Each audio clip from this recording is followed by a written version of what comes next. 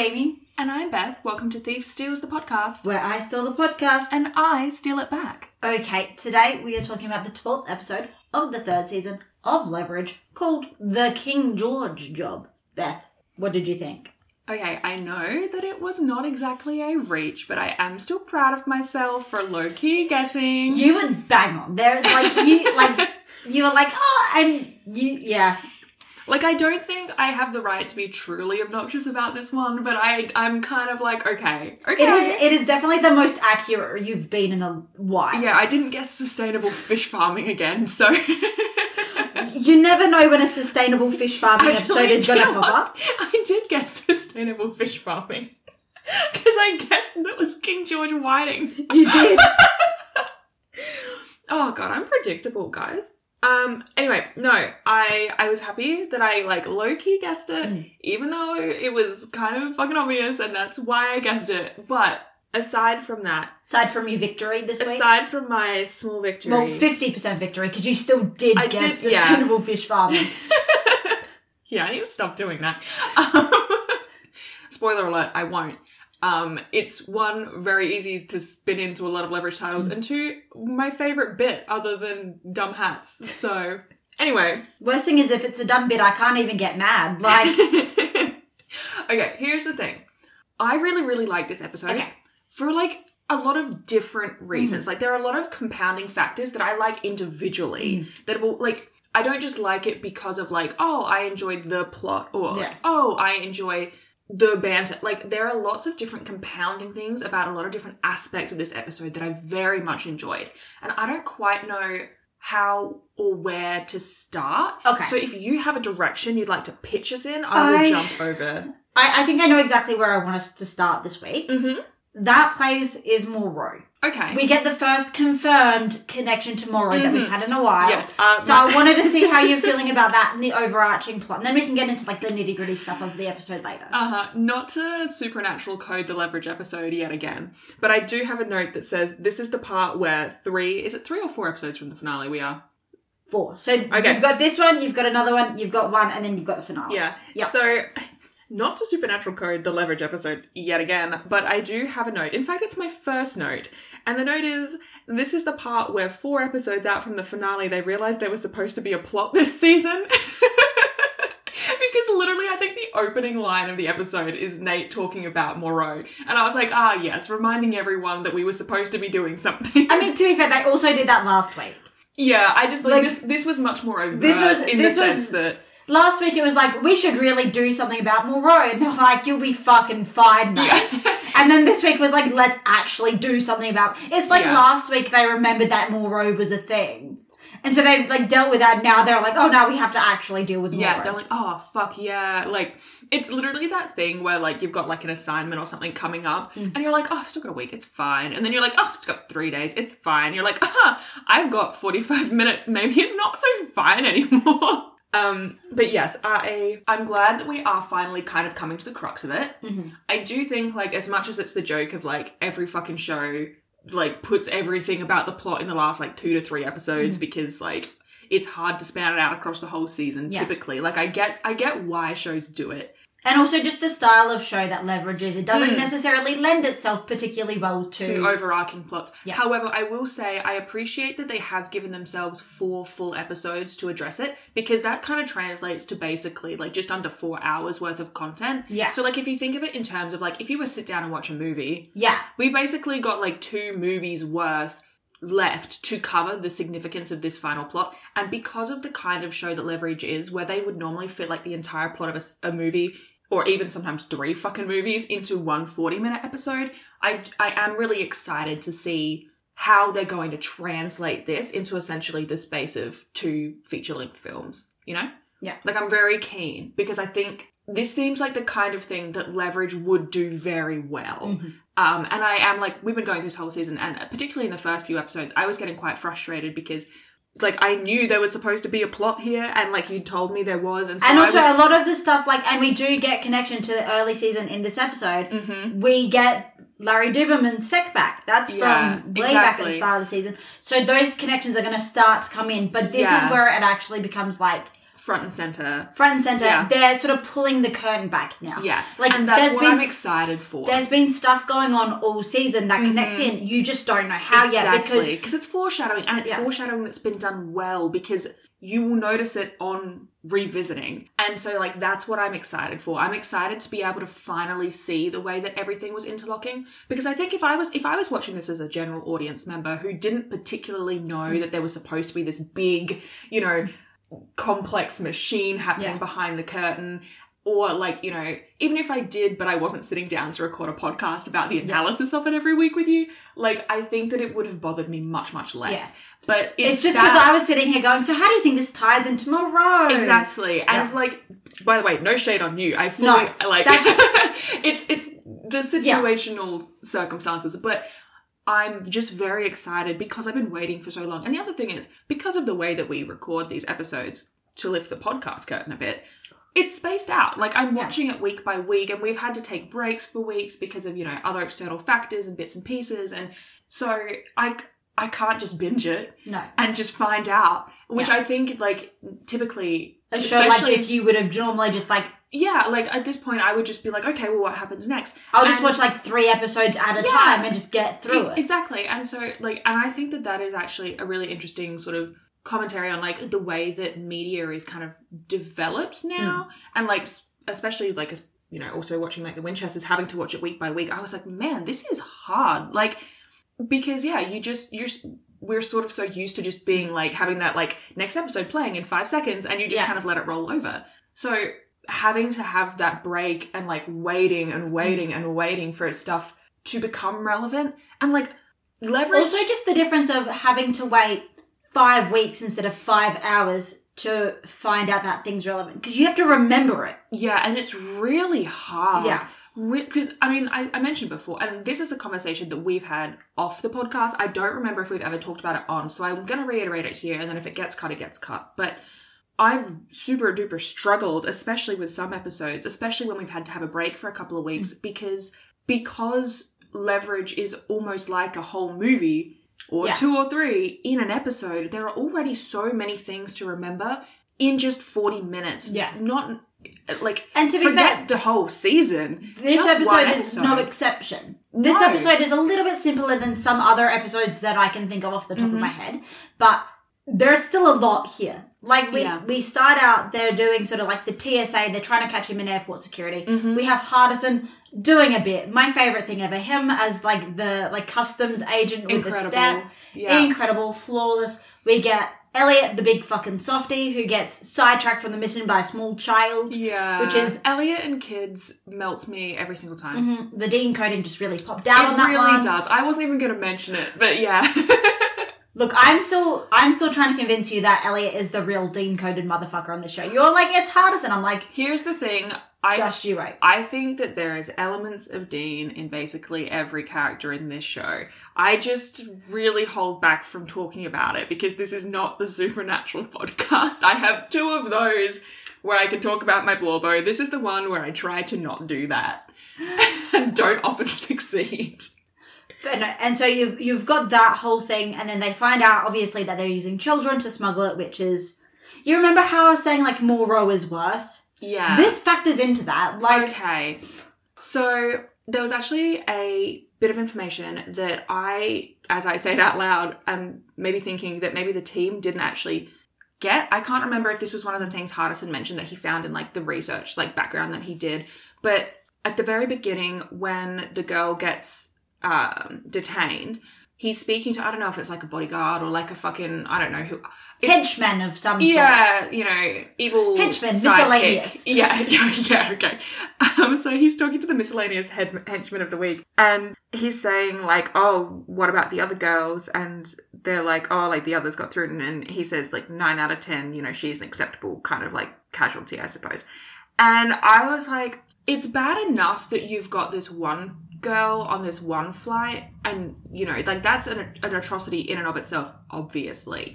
But the fact that she is 1/10 of this scale, and also that she's an acceptable loss, I think is the exact quote. Yeah. Because it's like, for him, it's not about the girls. Mm-mm. He doesn't give a shit about these children that he is forcing to potentially break the law and get detained. I don't think it's even it's not potentially breaking the law. It's absolutely breaking the law. It's just the potential of them getting caught, breaking the law, and getting detained. But he frames it as an acceptable loss, as an acceptable loss of, like, stock. Like, yeah, I was just going to say the same thing. It's very much along the lines of, not to date the podcast, but, like, if you think about, like, the pandemic and, like, some of the responses from the government, and it's like, well, we think that you should have to go into your workplace even though we recognize that there's a global pandemic of a deadly disease happening. Like, it's that whole thing from Shrek where Lord Farquaad is like, some of you may die, but that is a risk that I am willing to take. And it's like, fuck you. Like, you know, it's that same mentality of like, well, sucks to be you, I guess, but y'all are expendable, so don't forget about that. Like, it's this really atrocious concept of, like, you're replaceable. And that's why you should do minimum effort for minimum wage. Also unionize. Yeah, also unionize. That's a big one. Like, honestly, this is a sidetrack, but, like, there is no point busting your ass working as hard as you possibly can for a corporation that ultimately doesn't care if you quit. Like, ultimately, if you leave your job, they'll just hire someone else to replace you. Like, the exception being you're the only person in your fucking field who has the expertise and knowledge. In which case, do whatever the fuck you want. In which case, they don't have a choice. But, like, in the 9 cases out of, you know, well, actually, 99% of cases, just everywhere, you're viewed as expendable, and it's just... Don't sell your soul for it. What we're saying is those 10 little girls should have unionized. Oh my god. Oh, actually, this is another point on that. Not just any, like, random children, refugee children. Yes. And that is so, like, it's abhorrent either way. But it's just, like, bad thing on top of bad thing on top of bad thing on top of bad thing. And it gets to a point where I'm like, fuck, I don't have a worse word. Like, you know, like, I don't... Like, abhorrent and atrocious and, like, they just don't cover it. And this is just one way in which Moreau is bad. Like, this is just one element. This is one slice of the pie. I've discussed before how Moreau is very much like, he has, like, a lot of different things happening in his criminal life. Yeah, and we kind of see, like, a glimpse of the web. Yes. Yeah. Because this is just, like, one sort of rough branch of the web. And the reason they go after Keller is because Keller's exposed, and they... Basically, because Keller does a lot of the, like, he is the one who smuggles their antiquities and brings money into the organization. So he's the one, like, all the money sort of starts with him before it gets distributed out to Moreau's other nefarious places. Yeah. Which is why they target Keller. And they get, in this episode, we get some more information about the overarching plot. We get a name and we get a company. Mark Victor, the hockey player who started Slapshot Investments, who is now a federal witness. But I'm pretty sure we can safely assume he's not a federal witness against Moreau. Because this would be very different if he was a federal witness against Moreau. Yeah. This is like another step up the ladder, I suppose. Like, it's getting closer, but it's not jumping straight to the final boss. And I'm very interested to see... Like, I'm very much like that at the end of this episode. Like, this episode was not like a to be continued. They wrapped it up. But I enjoyed that at the end they were like, right, let's move straight into the next thing. There's no perceived... Like, between episodes, usually, you can kind of, like, assume that things have occurred between the episodes. Like, you know, there's space off screen kind of thing. Yeah. But in this instance, they're like, no, like, the pace is picking up. We're going straight into our next case. And also, I wanted to make a note. I think the tension building in this episode was particularly good. Like... Leverage is generally pretty good with, like, building tension and things within their episodes, but this one in particular, I can't really explain why, but for me, it just felt like the build was really good, and, like, I didn't feel like anything at any point was, like, over the top dramatized. Like, I think it's almost because this episode was about this episode, but it's also not. So, like, they can't reach that peak of intensity yet, because this isn't the peak of the job. Yeah. Like, this is one big job, and this is only a small component of it. I'm not sure if that makes sense, but I can't think of another way to explain it. So, I think the reason why this episode feels more tense compared to some of the others in the season is we explicitly get told it's about Moreau. So, like, we know that regardless of every other factor on the job, we know that the Mark is inherently more competent than your average run-of-the-mill narc. Oh, yeah. Because it's about that sort of, like, nefarious underworld sort of, like, he is breaking the law and he is doing it on a daily basis and he is getting away with it. Like, we know that this dude is not just, like... He's not just a run-of-the-mill, like, average He's not just a artist. CEO. Like, you know what I mean? Like, which is who their normal victim is. And normally it's just a CEO who's just a fucking bad dude and is using his money to ruin the lives of people. But... It's almost like we've talked before a lot about, like, Sterling and Nate being at ends of the spectrum kind of thing. And it's almost like Moreau is this other end of the spectrum. Like, he's doing what Nate is doing, but on a much, much bigger scale and also for much, much, much worse reasons. Like, they're both employing illegal tactics, but for the opposite purpose. Yeah. And obviously, like, Nate and his crew is, like, relatively small, and, like, Moreau and his operation is just, like, so excessive. And, like, actually, when all of the, like, infographic that they use to sort of show, like, when Hardison's sort of going through the backstory and stuff, when they're first talking about how they're going to run this con, and, like, it's on the screen and there's all of these little bits and they're all linked by, you know, lines. There were two things that reminded me of. One, a super duper convoluted, like, family tree situation, which is quite funny considering the episode, but also that scene from Supernatural where Dean's, like, strung up in hell. Oh my with God. The chains. I know exactly why I reminded you of that, because we've literally just watched that to record with KJ of Supernatural Opinions, which if you're after another Supernatural podcast, highly recommend. Go check them out. They are fantastic over there. But yes, you're absolutely right. It does, like... Yeah, I was like, a corporate wants you to find the difference between these two images. I was like, it's even hell. Like, it's such a fun little analogy.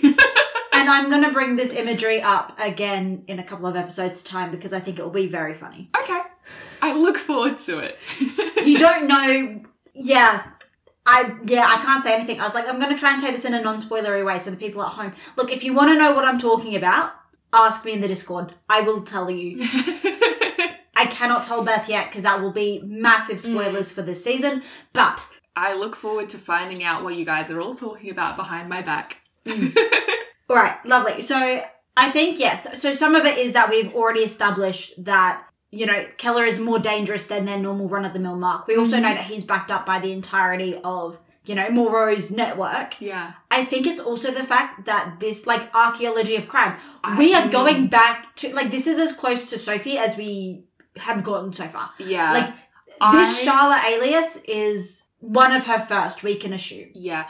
The archaeology of crime as a concept, I adored. I was like, oh, this is good. Like, not only is it incredibly, like, clever, because, like, if you go back to when someone like Moreau, or like any of the team really, were first starting out, you can see what their most base instincts are. And you can see what they're, like... Before they've had time to practice and train and learn how to cover their tracks. Yeah. Well, honestly, it's kind of like this podcast and our other podcast. It's, you watch the pilot and you watch season 1 and you go, I can see the bones here. I can see what they're doing. But then you get to seasons 2, 3, 4, 5 and you go, oh... And, like, if you go back to season 1, you can see the later seasons. You can see that structure, but you can feel that they haven't quite got their stride yet. Particularly, I think, with comedies. This is true, like, if you think of, like, Parks and Recreation or, like, Brooklyn Nine-Nine or even, like, The Good Place. Like, it takes them half a season or a season to really find, or in Parks and Recreation, 2 seasons, to really find where they hit their stride. And then you can go back and you can see where they've learned what works. And you can see where they found the dynamics and they found the characterization and it's the same application. And just instead of analyzing media, you're analyzing a person. Like, and I love the psychology of it. And I love, like, even in this week's episode, like Keller, like, you find that even though he is so good, obviously, he is very good at what he does in, like, like, don't condone it, but, like, you know, also respect the grind, you know. Like, you know.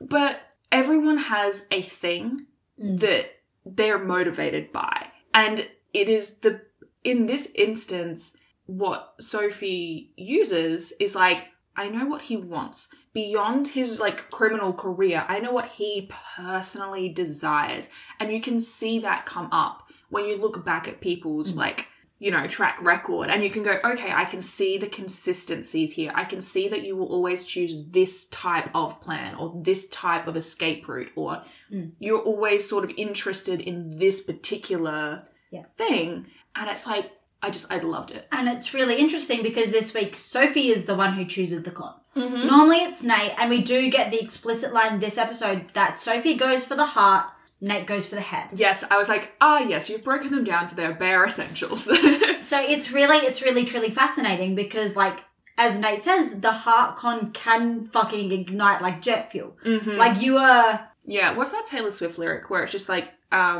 diesel is desire, you're playing with fire. Yeah. Like, yeah, it's exactly that. And so it's really, because, like, that's the other thing. Like, normally because they're going for, like, they're playing mind games rather than heart games. Mm-hmm. Like, Nate is so fully in control at every step of the way, it doesn't feel like the con could spiral out of control. Yeah. Whereas, like, this dude, because he's so smart, because he's so clever, because he's so cautious, you're not going to get him with the head con because he's going to see right through it. Yeah. Because this is what he does for a living. He fucking sniffs the statue for 0.5 of a second and it's like, that's a fake. And I was like, okay, Doctor Who. Like... But they explain it and it fucking makes sense. It's like... Because it's... The thing is, he's not saying that it's a fake. Yeah. He's saying that it's the story doesn't check out. Not from a dig in Egypt, because it had to be Libyan. Specifically because of the spices it was packed with. Yeah. Which you could still smell on the statue. Yeah. Which, that entire scene. I fucking adore the, like, round table moment they've got where Sophie...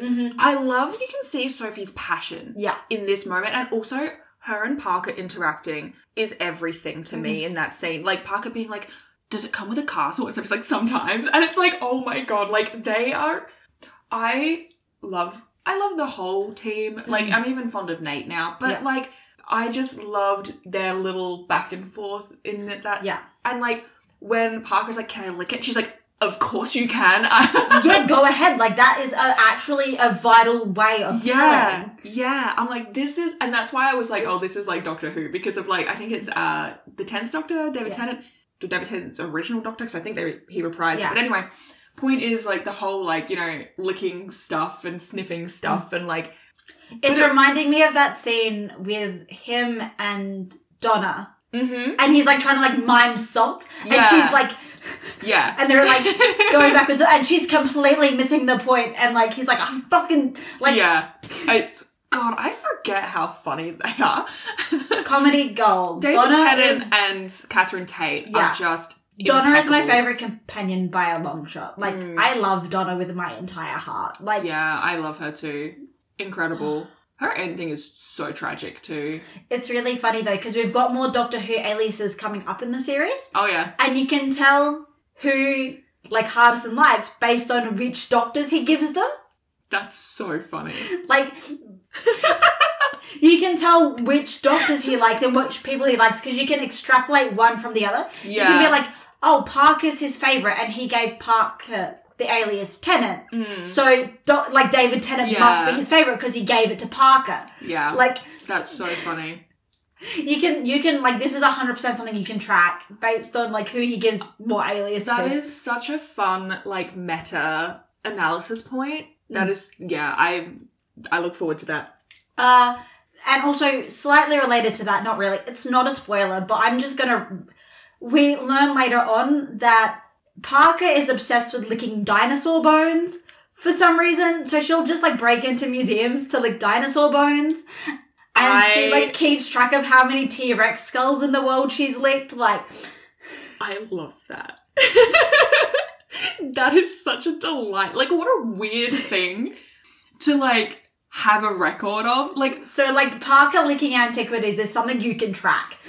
Oh, that makes me... It's not very common. We only get a couple of instances of it, but... That makes me absurdly happy. I can't explain to you how happy it makes me, because it seems like such a random decision, but I cannot explain to you how perfectly in character it feels. Like, oh my God. I also really like dinosaurs, so, like, props for that. Also, though, Parker in this episode... Auctioneer or getting rid of the auctioneer? Which one were you wanting to do first? I actually had a secret third conversational topic that I wanted to bring up. You go right ahead. The way that Parker is talking about that safe and, like, fully caressing it, I was like, she is flirting with this safe and it's working. I wish I was that safe. Like, I was like, this scene is very sensual. I have no words. Like, it was so interesting to watch because I was like, this is, like, she's in her element. Like, actually, I think part of why I love this episode so much is because basically Sophie and Parker were both so in their element, and Hardison to an extent as well, but in a very different way. Hardison was very out of his element, but he was also thriving. Yeah, this is the thing. Like, Hardison's achievements were played much more for comedic impact. Sophie and Parker's were, like, so interesting for their characters. Like, Parker talking about all of the different things about the safe and the, like, ways that because of, like, specifically the humidity of Britain, you know, like, why it didn't work. And she's like, I almost feel sorry for you kind of thing. Like, it was so incredible to, like, hear all of her niche knowledge. And then we also had the same thing from Sophie, which is why I think...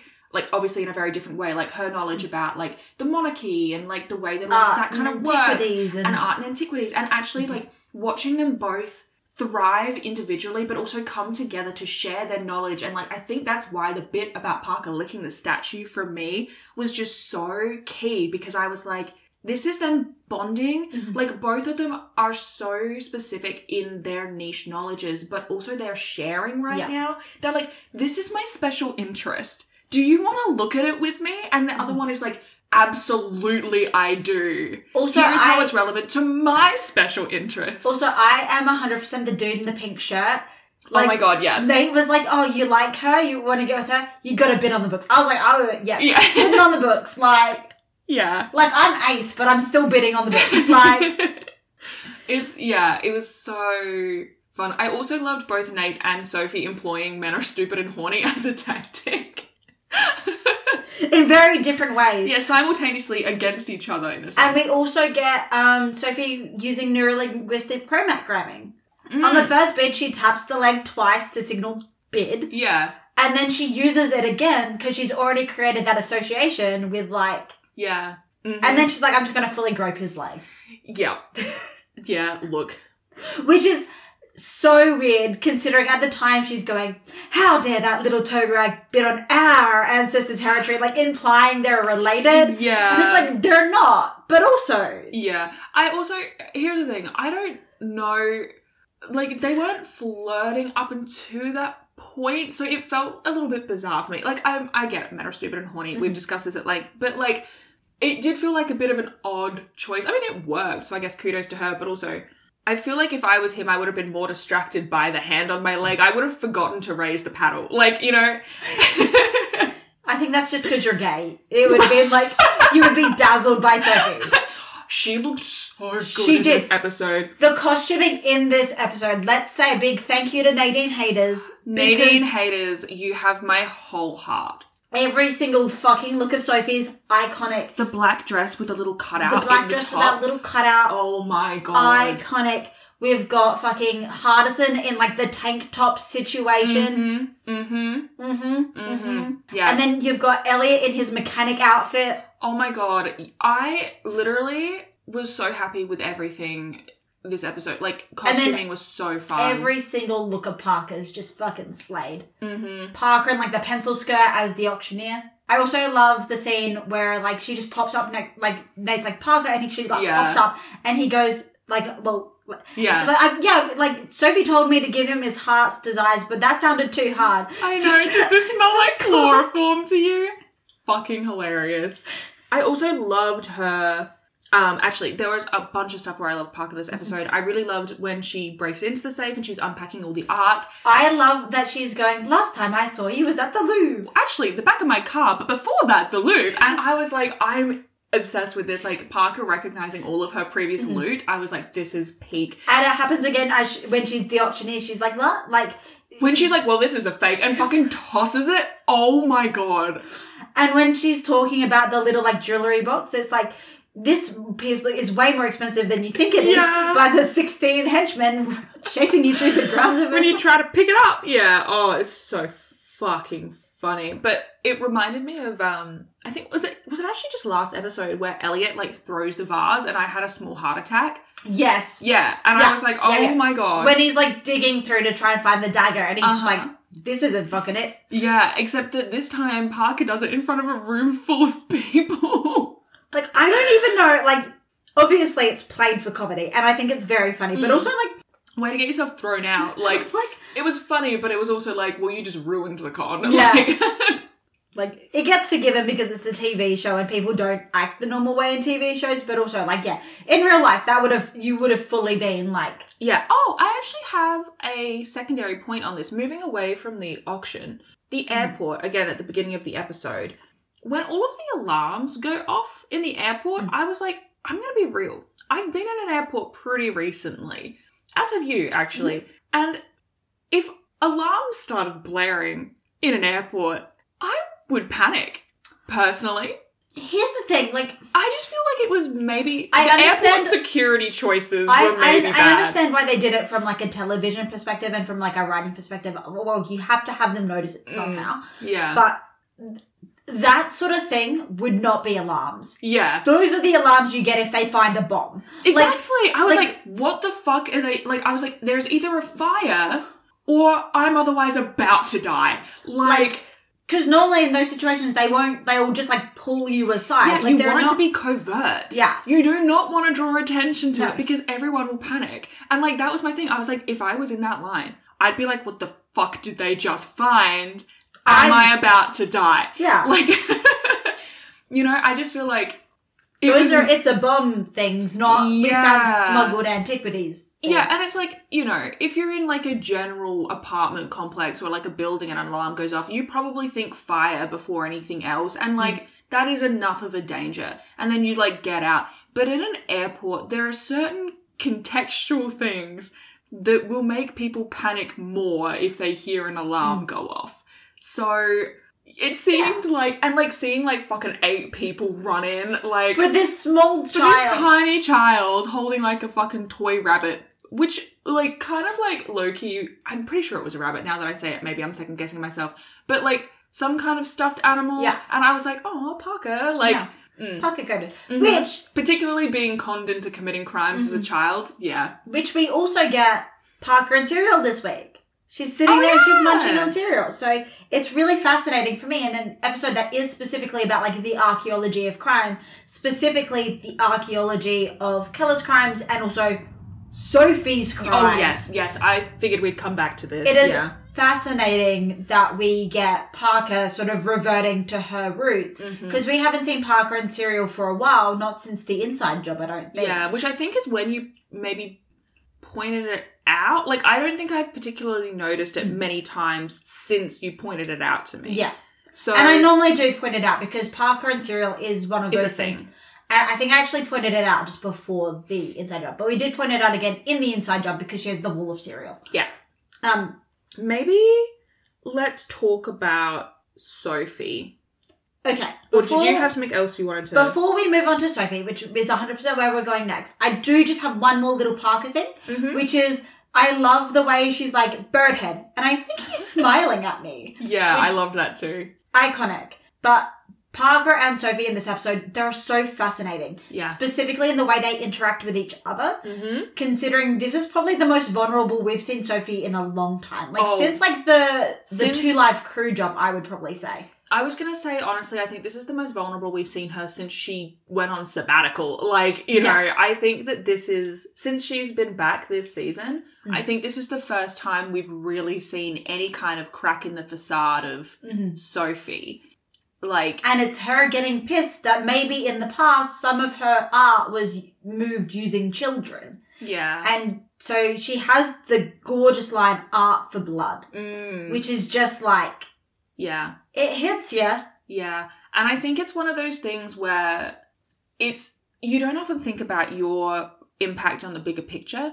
So, like, for Sophie, she's like, yeah, I stole a piece of art and I sold it to a buyer. And she was like, that's, like, where my... Yeah. I stole from one rich dude and I sold it to another rich dude. Like, and that's where it ends. And 9 times out of 10, the rich dude I stole it from was excited to be taken on a ride. Like... Yeah, exactly. But you don't necessarily think about, like, okay, but, like, how does the art then get to the other rich dude? And, like, so it's her part in this sort of covert underground black market ring where, like, she's only thinking about the part that she is actively involved in and not necessarily, like, the ramifications and ripple effects that her involvement actually has on the grander scheme of things. And, like, that's fair. Like, I think that, you know, it's obviously difficult, especially if you don't fully understand the scope of this operation, you know. But I think it is really interesting that she is self-reflecting on that. Yeah. And, like, thinking about, in retrospect,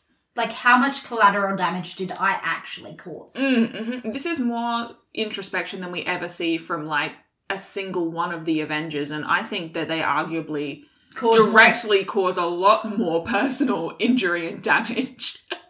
So... I also we get a new alias. We get Catherine Prentice, who Sophie says is not her real name. So we've got confirmation of that. Her name is not Charlotte. This is one of the reasons why you were, like, a while ago, you asked me, can you confirm if we get Sophie's real name or not? Mm-hmm. I said no, because we have a couple of episodes like this. Yeah. Where it's like, I don't want you to know whether we're going to actually get her name or if we're going to get, like... confirmation that it's not her name or if it gets left in the balance.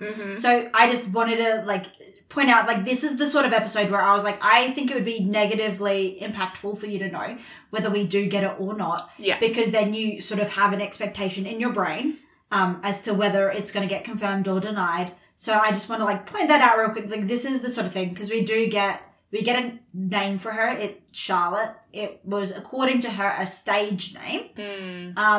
And we also get confirmation that she was very clearly, like, her alias of Charlotte is not royal by birth, is not noble by birth. Like, she married into it.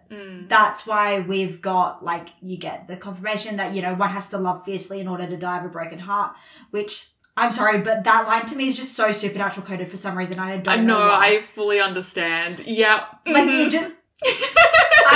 I love that line, but also it kind of also feels like it's ripped out of a supernatural episode. Yeah, like, we can come back to this many times. It's particularly Dean coded. We'll see. Yes. We will get... Oh, and then the follow-up of the drink helped. Yeah. And then we get the pointed, like, shot on Nate or whatever. Yeah. Like, interesting. Things that make you go,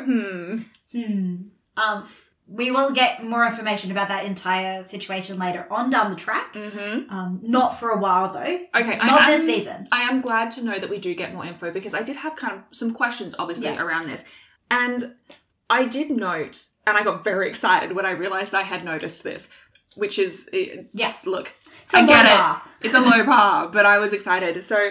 she mentions earlier in the episode, she's like, no, like, I have spent 7 years perfecting this. Like, this is a good alias. Yeah. And then we find out that William died 8 years ago. So I'm like, okay. So there's a year there, which means that... No. I think she means she spent 7 years perfecting it. And then she got out of it. And then when she sort of, like, jumped from that alias, and that's when he died of, like, a broken heart. She perfected it. So I can without spoiling it, I can tell you the timeline. She spent a whole bunch of time in this alias. She actually marries William. We do get confirmation of that later on, but it's pretty heavily implied this episode, so I don't think it's a spoiler. Yeah. She marries William, and then for one reason or another, she sort of, like, you know, as you do, she had to jump ship. And then he died, and now it's been 8 years since he's died. Oh, that's really annoying. Yeah. Like, not the timeline. It's annoying that I misinterpreted it, because, like... Yeah, so it's a different conversation of timescale. Like, she said she spent 7 years on this alias. The way that it was presented, like, because we have no reason to believe when she's explaining it to Nate and that like, that 7 years isn't just the last 7 years. Yeah. But it's not. That's really annoying. Because I was like, oh, that's really cool. Because, figured, like, that means that, like, she spent time... Like, I was like, oh, okay, so, like, that's, like, a link to, like, her actual thing. But I guess that's just... Oh. Yeah, it's... Aww. That's just you... So, the line... I think the line is meant to be interpreted like that she did spend 7 years on it, not necessarily the last 7 years. Because you've got to remember, none of the crew have heard of this alias. And she's been with the crew for the last, like, 3 years. Yeah, but I guess, like, she can have side projects. Like, I was just thinking, like, this maybe was something she was doing in her downtime. Like... No. So, archaeology of crime, we're going back to, like, the start of Sophie's career. Yeah. Oh, so, Charlotte is one of her, like, first original aliases. So, we don't actually get confirmation of... So, we know that William dies 8 years ago, and we know that Sophie spent 7 years in this alias. But we don't know if necessarily, like... The overlap. Yeah, so we don't know, like... So, we know that Sophie stopped using this alias, and then William died. That is the sequence of events. She stopped using the alias, and then William died. We don't know how long the stretch of time was between the two. Yeah. Because he, quote-unquote, died from a broken heart. Like... Which isn't a real medical thing, but, no, like, you know... It's like... Sophie left, he fell into depression or whatever because she left and then become an alcoholic and died. So we don't know how long that process took and how long the gap between those two was. But no, the Charlotte alias is old. Very, very old. Here's the thing. I enjoy that, but I'm really annoyed that, like, I misinterpreted it because I was so excited. And I feel like, I don't know, like, just in the way that I interpreted it, I feel like it feels misleading. I recognize that it's not. It's just that that's my interpretation of it, but I'm also kind of, like, bummed because, like, I don't know, the way it's... You had some fun thoughts around it, and it's like, oh, well, actually, you know, like, the writing isn't super clear, and the way I interpreted it is not necessarily the way it was designed to be interpreted. I will give you that clarification because, like, you were meant to get it in this episode anyway, but... Obviously, just the way the writing is written, it's not super duper clear. Yeah. It has not been the last 7 years that she's been working on this alias. Like, this is like, when I say, like, we're looking at the archaeology of crime for Keller, we're also looking at it for Sophie. And part of that archaeology of crime for Sophie is we're revisiting one of the aliases. Like, because this is the first alias that we've seen her use that Hardison didn't create. Or didn't help create. Because I would argue that Sophie does create all of them. Absolutely. But he'll give her, like, all of the papers and credentials and all of the legitimacy around the alias, Hardison creates. And then Sophie just brings the person to life. Character. Yeah. So it's like, obviously, Sophie plays a huge part in creating all of her aliases, but this is, like, the only one that Hardison wouldn't have. He didn't have to supplement. No.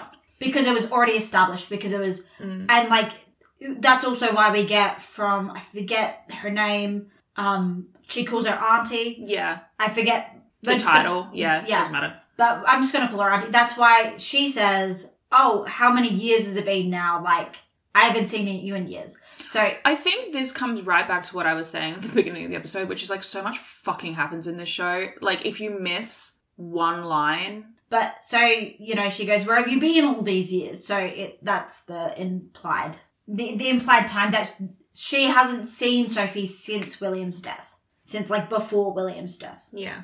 Oh, I also just want to, like, really quickly shout out that I am obsessed with, like, the whole thing about, like, Keller being like, let's leave our pets at home, shall we? And he's, like, referring to Nate, like, iconic. Which is really interesting because normally, like, that's sort of the dynamic that, like, Nate and Elliot play off of. Like, they normally do, like, that's their sort of dynamic that they normally play off. But, yeah, it's very interesting to see it with Sophie and Nate.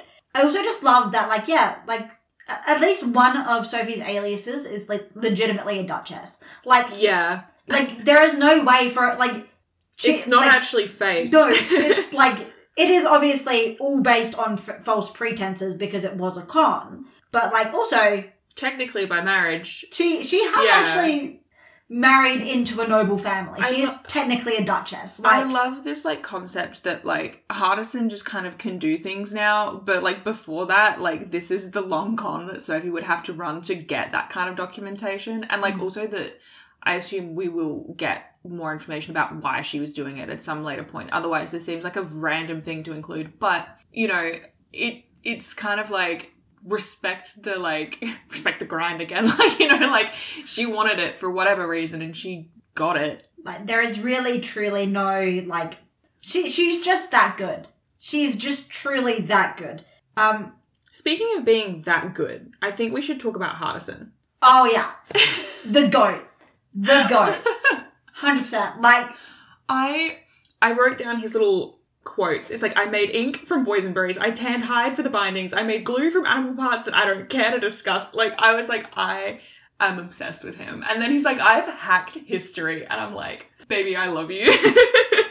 I also love the delivery of the line, use a moist towelette, please. Iconic. Oh, side note, fucking Elliot making the comment about how soot gets everywhere. He is so real for that. Naomi does a lot of art with charcoal, and let me tell you, I have found charcoal fucking everywhere in this goddamn house. I find it on light switches, I find it in the kitchen, I find it in bathrooms. There's charcoal everywhere. It doesn't matter what you do, it will find its way onto everything.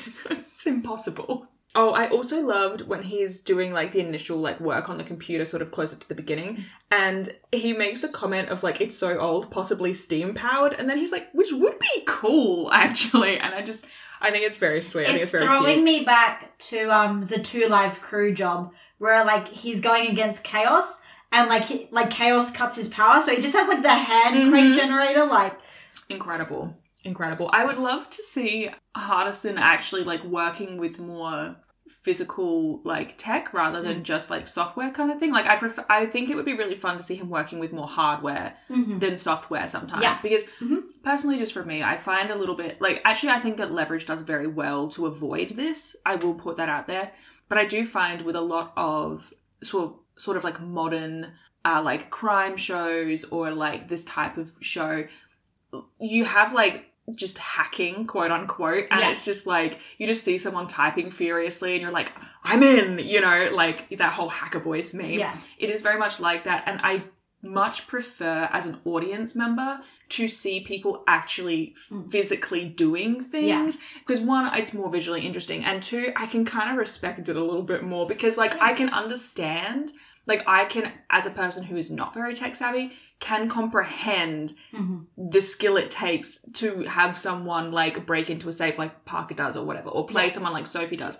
It's very difficult to comprehend exactly what he's doing while he's doing his typing. Yeah, exactly. It's very difficult to comprehend the skill that Hardison is exhibiting. Because I'm like, doing typing. It just looks like me when I'm, like, furiously typing a fanfic, you know? Like, I'm like searching AO3, like, for this, you know, 100,000 word fanfic I read 10 years ago that I'm desperately trying to find, you know, and I'm like, well, I could do that. I know I can't. I can barely, like, the amount of tech background that Jamie does just for our podcast, because I'm bloody useless. She is truly useless at technology. It's really shocking, actually. I'm so grandma coded, but, you know.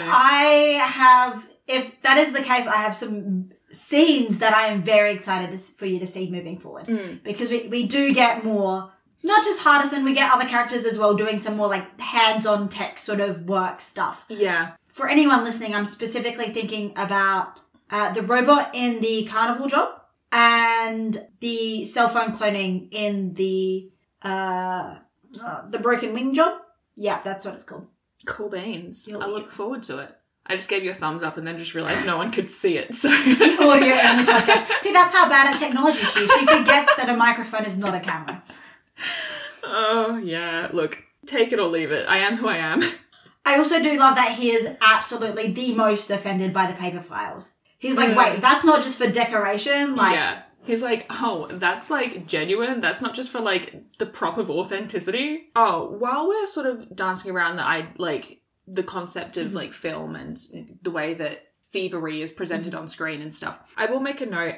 I think that the icons that they use to make the box is a very good idea. However, I do think that it's a little bit underhanded to not give the audience that last snippet of conversation. Because even if Nate had said it, it's early enough in the episode and enough happens between then and the end that I think he would have effectively forgotten that he had said, I'll grab those as well. Yeah. You know?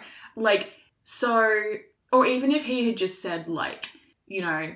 After the icons, like, I've got an idea or something. Like, yeah, exactly. I feel like cutting that entire section of conversation is a bit underhanded in terms of you prevent the audience from, like, having that little tiny extra bit of information that could allow you to sort of see where the plan is going, which is one of the only maybe consistent complaints I do have with Leverage. Not so much in the first season, but in the second and third, I found that they have more often removed the key component that you actually would need to predict the plot. Yeah. And I understand why, but I also think it is slightly less fun from an audience perspective, just because, like, you don't actually have a reliable chance at being able to figure out if you are trying to. But, I mean, it's a very tiny complaint. Okay. I feel like we need to talk about Elliot in this episode. Yes. Elliot playing, like, the dumb American and being like, the roundarounds or the... Oh, red means stop, just like in the States. The streets of London. Gotta be on the other side of the road. They're like, you know, other side. It's like, oh, not my fault. It's like, it's 100% your fault, mate. But that's okay, because you're playing... He's playing dumb. He's playing dumb. He's very so adorable in this episode. I don't know how this middle-aged man manages to look like a little golden retriever puppy dog, but he does it. Yeah. Like, the bit where he gets off the phone with Nate and he turns around and he just, like, no teeth smiles at them. I'm like, you look like a precious little angel baby, and I don't know how you're doing it with your face. And it's so, for me, it's really fascinating because he's on the phone with Nate and he looks terrifying. Because he's just demonstrated how fucking quick and smart. He's like, you want very me distinctive haircuts. You want me to stall 3 British paratroopers? And he's like, how the fuck do you know that? He's like, it's the haircuts. It's like... Yeah, he's so good. And, like, I'm really glad that he did get the opportunity to, like, take those guys out, because as soon as, like, they drew that gun, I was like, oh, this is gonna... This is gonna go badly for you. Yeah, I was like, you're not getting out of here unharmed. Also, I love that they're all, like, taped with their legs in the air. I don't know why, but it's just a very fun image. They kind of look like little bugs that get stuck on their back, you know? Also, I loved seeing him utilize the belt. I thought that was very fun. I thought it was a really good example of Elliot being able to adapt to his surroundings and being able to use, like, stuff that the enemy had brought to him to his advantage without using their actual weapons. Like, I think that's very fun. I also just love the fact that he goes to wipe his hands on the, like, the moistened paper. Oh my god, yeah. And Hardison is like... You don't want to know, man. And he's like, seriously, Hardison? And Hardison's like, you've touched worse. It's fine. Yeah. I also love the line, oh, yeah, it smells like a statue. Like, impeccable. And we've given Elliot a lot of flack for being creepy in the last few episodes, but I do kind of love the fact that he's like, I bought this, like, you know, some sort of oil, walnut oil from a very stunning vegan chick. Thank you for that, by the way. Like, yeah. Like, that's the normal way to show him being a womanizer without being weird and creepy about it. Like, yeah, exactly. And also without having to have the woman in question be made uncomfortable about it. Yeah. This is moving away from Elliot a little bit, so do you have anything else you wanted to touch on? No, I'm actually, I'm very nearly at the end of my note. I wanted to make a note, and I have written this in all caps, which is Sophie saying... Oh, sorry, actually, it's Nate saying... If you get emotionally invested, you get sloppy. Now... Sophie fucking roasts him. I know. And as is her God-given right. I literally... when he said that, I was like, this is literally just the most... I don't even have... Like, hypocritical doesn't feel like the right term. It's like he literally... It's like he's staring directly past the mirror. Like, he's looking at Sophie. There is a mirror right next to his face. Swift lyric, I will stare directly at the sun, but never in the mirror. Yes. Like, Sophie is the sun. Yeah. Yes. And the mirror is next to him, and he's like, no. But the fascinating thing about this line is it is actually exactly proof of the concept that he's trying to warn them about. Yeah. Like, him not acknowledging that maybe he's a little bit too emotionally invested in this, you know, because he's going to get thrown back in prison if he doesn't pull this shit off. Like, and honestly, the hypocrisy of, specifically of Nate and Sophie talking to each other about this, I'm like, my dudes, you guys are the ones who are almost, like, everyone has had a con that they have been emotionally invested in. I would argue probably Hardison the least so. Yeah. We've definitely had more, like, Parker is emotionally invested and Elliot is emotionally invested than we've had Hardison. But however, also, like, I'm getting flashbacks to, like, the wedding job. Right? I'm like, but Nate and Sophie not only will let their personal emotions get involved in the con itself, but they will allow their personal emotions with each other to get in. I'm like, you guys are the most emotionally volatile people in this entire crew. And the absurdity of the two of you trying to, like, come at each other, being like, you're too emotionally invested in this, is just ridiculous. It's so funny. Like, it's very in character. I think it's good writing. The concept is just so funny. I think it's also just like, if one of the two of them is emotionally invested, it can fuck up the entire plan. Yeah. Whereas if one of the other members of the team is emotionally invested, like, they can sort of, like, work around it. Like, they will compensate for that. But when it's them, there's no one to compensate for that. Like, exactly. And, like, we've seen that, like, when Nate becomes emotionally invested in things, he puts everyone around him at risk by, like, being, like, making riskier choices and, you know, sort of not communicating things and drinking. And when Sophie becomes emotionally invested in things, she, like, it affects her characters, and her characters make choices that don't make sense for the characters, and, like, potentially tip off the mark because she's acting odd and, like, yeah. And so it's like, and then she's putting herself in immediate danger because she's standing right fucking there, and it endangers the con. And it's like, my dudes, like, if Hardison is pissed off, he still does his job. Like, you guys get emotionally invested and you can't function anymore. Like, the others are emotionally invested. I think the only other person who's gotten, like, too emotionally invested and put everyone else in danger is Parker. For the inside job? For the inside job and for the stalk job. Yeah. Everything else is, like, you could say, like, is it Elliot in the Beantown bailout job? No. The, tap-out job? The tap-out job, thank you. I knew it was in that sort of area, but he is emotionally invested there. But from memory, I don't think he does anything that actually puts anyone else at risk. He just makes the case. He argues the case on behalf of the victims. Also, Parker and the boost job. Forgot the most recent, most obvious one. Parker and the boost job. Like, it just, it's like the pot calling the kettle black. It's like, you got. Yeah, exactly. That neither of them really have a leg to stand on. No. Which is funny because they are both correct. It's just that they don't really have the credentials to, like, call it out in the other. Yeah. People in glass houses should not throw stones. Like. It's like if Dean calls Sam emotionally repressed. It's like, yeah, baby, obviously, but also... You're repression boy. Like... Yeah. All right, lovely. Well, I had nothing else that I wanted to add this week, so if you're all done as well... Yeah, I think I'm all sorted. Okay, the first question of the wrap-up. How would you rate the King George job out of 5? I did think about this as I was watching the episode, because I enjoyed this one quite a lot. And it's funny, because I know last week we just talked about, like, I gave last week's episode a 3.5. And, like, you were like, oh, like, that's lower than I thought. That's very mean. And I respect that. But I think...